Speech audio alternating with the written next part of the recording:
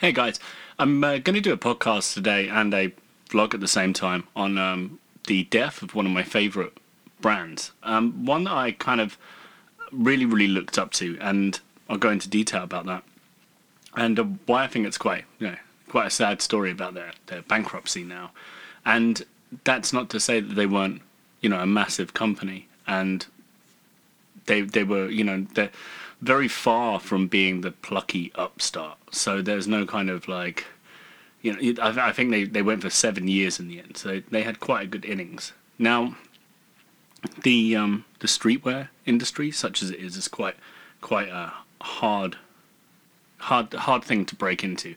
And I had my own brand called Black Mass back in the day, and that's kind of what I did.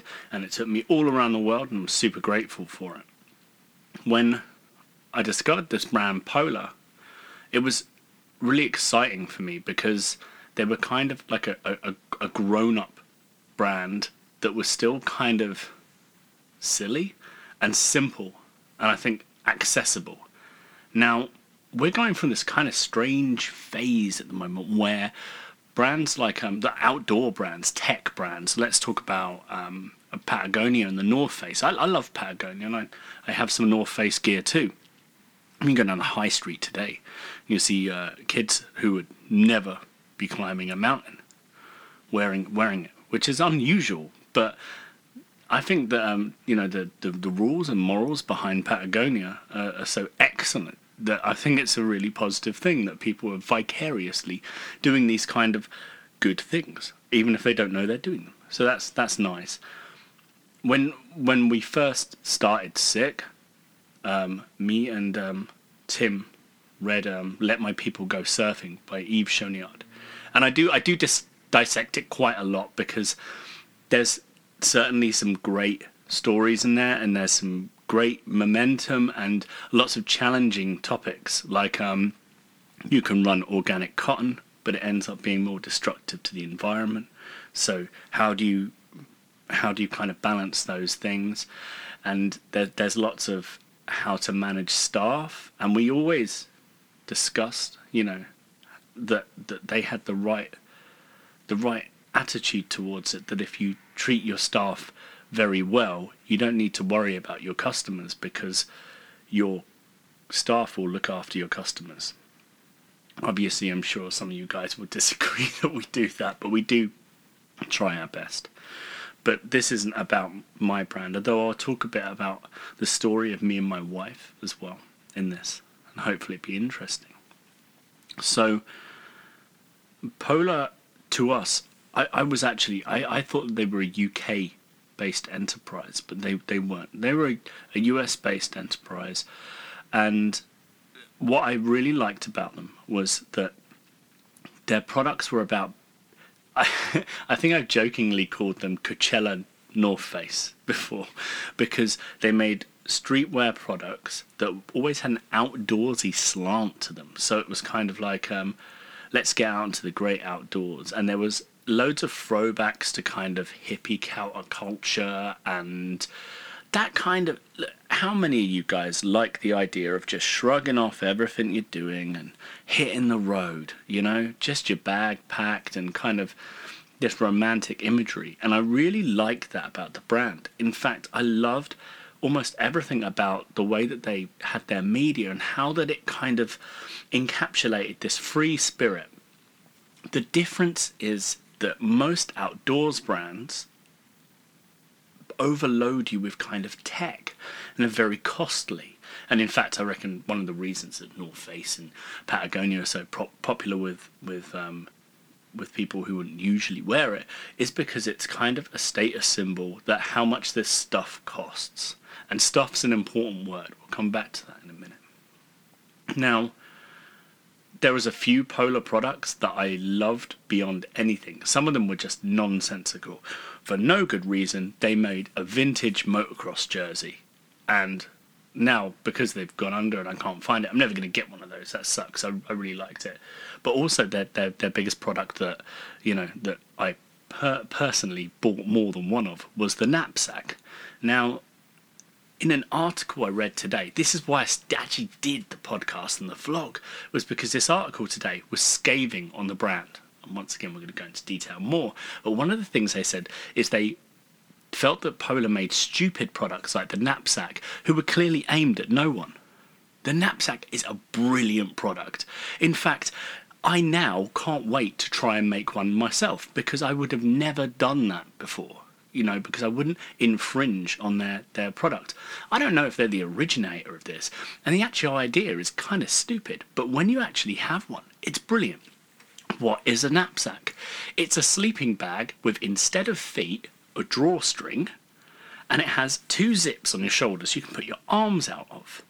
So you can wear it as like a hoodie. You can actually tuck it up in on itself, and you can kind of, like walk around the camp. And what it made was this amazing garment that was clearly aimed towards people that were either at festivals, at the beach, or out camping, who wanted something for the in-between period of being sober enough to decide what to do and going to sleep. So, you can imagine getting yourself in your camp chair, and you've got your knapsack on, sitting around the fire, too many, swigs from the box of wine and a bit of bud, and you kind of crawl your way into your tent, and you just got to slide your legs up in it, put your arms in, and go sleepy. Me and Tim used to love them because when we were in the first year of SICK, we were like going around, and we used to sleep in the back of the transit van with the bikes because we couldn't afford accommodation. And it was good because you didn't have to go out of the you didn't have to get out of bed to go for a wee or get a coffee on. So I have my attachment to it is obscene, how much I love my knapsack. And in fact, a great error occurred. And what happened was I put it in the washing machine because the dog threw up on me on it, and it actually made itself into a ball that I can no longer get undone. So I can't even use my knapsack now because I was stupid and left it all unzipped, and it made what can only be described as a giant orange testicle. So there you go. That was the downfall of the knapsack. I love that product, and that was one of the things that annoyed whatever journalist was making this kind of bankruptcy hearing kind of things, and throwing money at stupid products. But really, it's what put them to the side to me and made me feel more akin with them, not less akin with them. Also, the article went into detail where they really hated Polar calling everything stuff. It's camping stuff. It's that kind of like outdoor stuff. It's so technical. It's so technical, and of course it is, because if you're climbing Everest or Kilimanjaro, or you're in the Antarctic or Arctic, everything you're doing is a life or death situation. But there's a shade of grey between that. What about your guys that are going up bikepacking or going to a festival? It's still camping. You're still outside. And what they did is they kind of made camping for everyone. And I know that people will go, oh, camping is for everyone. What are you talking about? But what I mean is, it allowed a subsect of people who wouldn't even think about going into the outdoors to kind of do it. And I think that's really nice. That's kind of amiable. And yeah, they were making money out. They were monetizing people going outside. Well done. But that's a really great thing to do. And I enjoyed the whole facet of it. What is kind of it's maddening to me is that people couldn't understand that was a thing. They were the bridge between outdoors wear and tech wear and stuff like that, and they demystified it all. It was like, it's a sleeping bag good enough for outside, it's a hoodie, it's a and the whole message of everything, which I love, was overwhelmingly positive.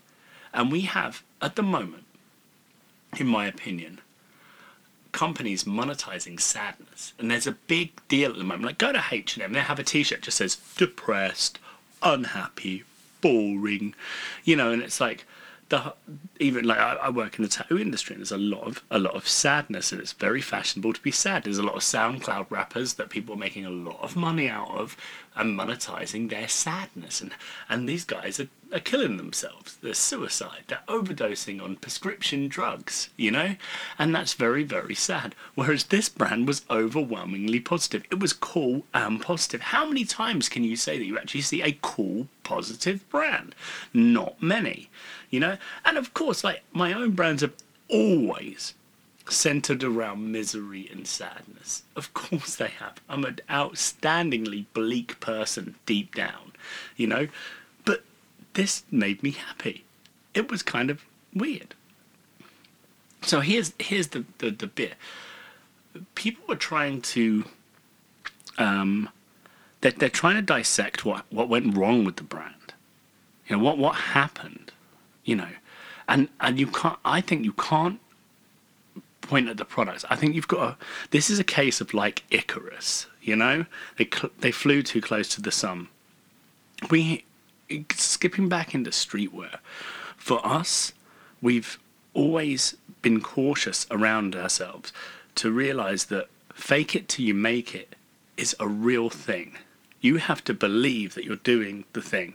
And we would see our friends with their brands around us, and there would always be the utmost jealousy of how they were operating. They always seemed to be doing better than us. You'd be like, hey man, I sold 30 t-shirts this week, and they're like, 30? Well, I wouldn't be shifting those units. Like, I'm doing 300 a week. And you're like, really? 300? That's low. And you feel so bad. You're like, oh, no, I'm not doing so well. And you look on their Instagram, there's pictures of them, they've like got a sports car, and they're like, yeah, just got the new whip for the weekend. You're like, a sports car? How's it got a sports car? I haven't even got a car. And you have this kind of failure fixation where you feel like, wow, maybe I'm not doing that great, and I thought I was, and I was obsessed with success in the streetwear and clothing industry, and I followed it to the end of the earth. I really did. My daughter was just like maybe 2 years old when I first went away for a trade show in the States, and actually I did Berlin Fashion Week, and then I went straight to Los Angeles to do both of those. When I came back from them, I said, I don't really want to do this anymore, because I saw the level that it took to have the influence. And I thought, I don't want to make that sacrifice. I don't want to be this guy. Everyone's there like throwing handshakes and gang signs at each other. I mean, they're all like 40-year-old white men, and they're like, sup, y'all, get on that grussel, get that bread, get on that paper. And you're like, yeah. What does that mean? And it's kind of, you feel outside. I know it's such a challenging environment, so I don't think that anyone can come with their acumen and talk about what they're actually doing or what they think that's happening unless they've been in the rag trade themselves. I'll tell you exactly what my feeling is what happened to this brand. They grew too quickly and assumed that the growth would keep going, and if they took investors on board, those investors, and it always surprises me how stupid investors can be, is that brands have that bump, the takeoff, but you've got to realize that takeoff kind of goes new, and then they might climb or they might fall a little bit, because you have the instance of cool at the start, the beginning part where you are cool, and then you have the kind of risk element drops off, the normalization, the brand is now safe. You know that when you order something from them, it's going to come. And then you have kind of the internal fight with the brand where the growth starts going like that, and everyone's learning new things. They don't know what they're doing. Polo been keeping this up for 7 years, and the growth's going up. And they're making some interesting things. They're making like cast iron like pots and pans to take camping with you, and and they're pushing the envelope. We know those suppliers and manufacturers are pushing for larger and larger minimum order quantities. They start to see you as a cash cow, and the investors push you to do it. If you buy that, if you buy 10,000 of those instead of 5,000, we get a much better rate. And it's like, I don't know if I can sell 10,000 of those. Oh, you'll never sell 10,000 of those if you don't, and everything's going to be a tax write-off, and everyone's going to be okay. And you listen to those voices and you think, yeah, well, okay. And we don't get caught up in that, because we've seen so many of our friends and people we know fail. The guys that were living outside their lifestyle, like outside their means with their lifestyle, they forget that it's an act. And you can never forget that it's an act. Because the minute you do, that's when the trouble comes. Because when you start, you try to be super confident. You try and do everything to make sure that people know that you know what you're doing. And then eventually you do know what you're doing. And then you start to be successful. But the problem is that you already said you were that successful when you were here. So now you're here. The thing is, you kind of want to appear to be this successful, but the barrier to entry of this success is so much higher. This is when people start opening shops. It's always the same thing. We open a high-rent bricks and mortar shop, and in 2018, 2019, that's as good as a suicide note. You don't need retail like that. What they should have done is built some kind of small festival or outdoor hub or something like that that would have sat with the brand, not opening an expensive bricks and mortar store. But that's not their problem. I mean, it's not their fault. They would have been advised that that would have been the best thing to solidify the brand, when the brand didn't even need solidifying in the first place. It was doing pretty well. On top of that, people who looked at this brand with excitement just a few years ago for doing something different are now looking at them as they failed and going, the reason they failed is because they did something different. And that's not true. The reason they failed is they made the same mistakes every other rag company makes. You listen to your peers and believe their hype talk and start to apply it to yourself. And the minute you forget that it applies to you too, you'll get sucked in. You make the same stupid mistakes. I hope that we end up with good brands that have a positive message and don't kind of crap out on this just because Polar fell at the last fence. But I feel like they had a good run anyway. And I can't remember the founder's name, but I think he's got cool ideas, and I'm sure something new will come out. He stepped out of the brand in November. Now, that speaks volumes to me, and I kind of feel like it's probably that they were saying one of two things. Either this is going to go under, or I think that you guys are going to drive this under. So I'm going to walk before that happens. Much like Instagram at the moment. You know, it's been Facebooked all over. So I rue for the loss of this brand. If I take anything from it, I can't wait to make a knapsack. And if it takes out my own company, then it was my own fault. On top of that, we actually discovered Polar through having our own clothing brand that me and my wife had called Cold Coast. And we were way too early with that idea. We wanted an accessible outdoors clothing thing because my wife's brother, Jake, he's like an avid climber. And when we go to Wales, we spent every single summer and winter, you know, like holiday, climbing and in the outdoors and messing around in the woods. And we wanted something that reflected that. But we really struggled to put it out. And then when we saw Polar, we sort of almost took the wind out of our sails even more and gone, wow, that's what we should have done. That's how we should have hit it. So it's sad to see them go. And I find them massively inspirational. And I'd urge you, if you have the time and the acumen, to go and hunt down interviews with their old owner. And I hope that they haven't left loads of creditors and stuff like that and people in the lurch and people without money in their jobs, because that's the hardest bit of any of these failures, is the people that are most affected by it are the people that can't afford to be affected by it. But I'm not talking about that. I'm talking about the overriding concept of the brand. It's the thing that I care about. So I hope that was of interest. And if you have any questions, you can always shoot me one. Have a good weekend.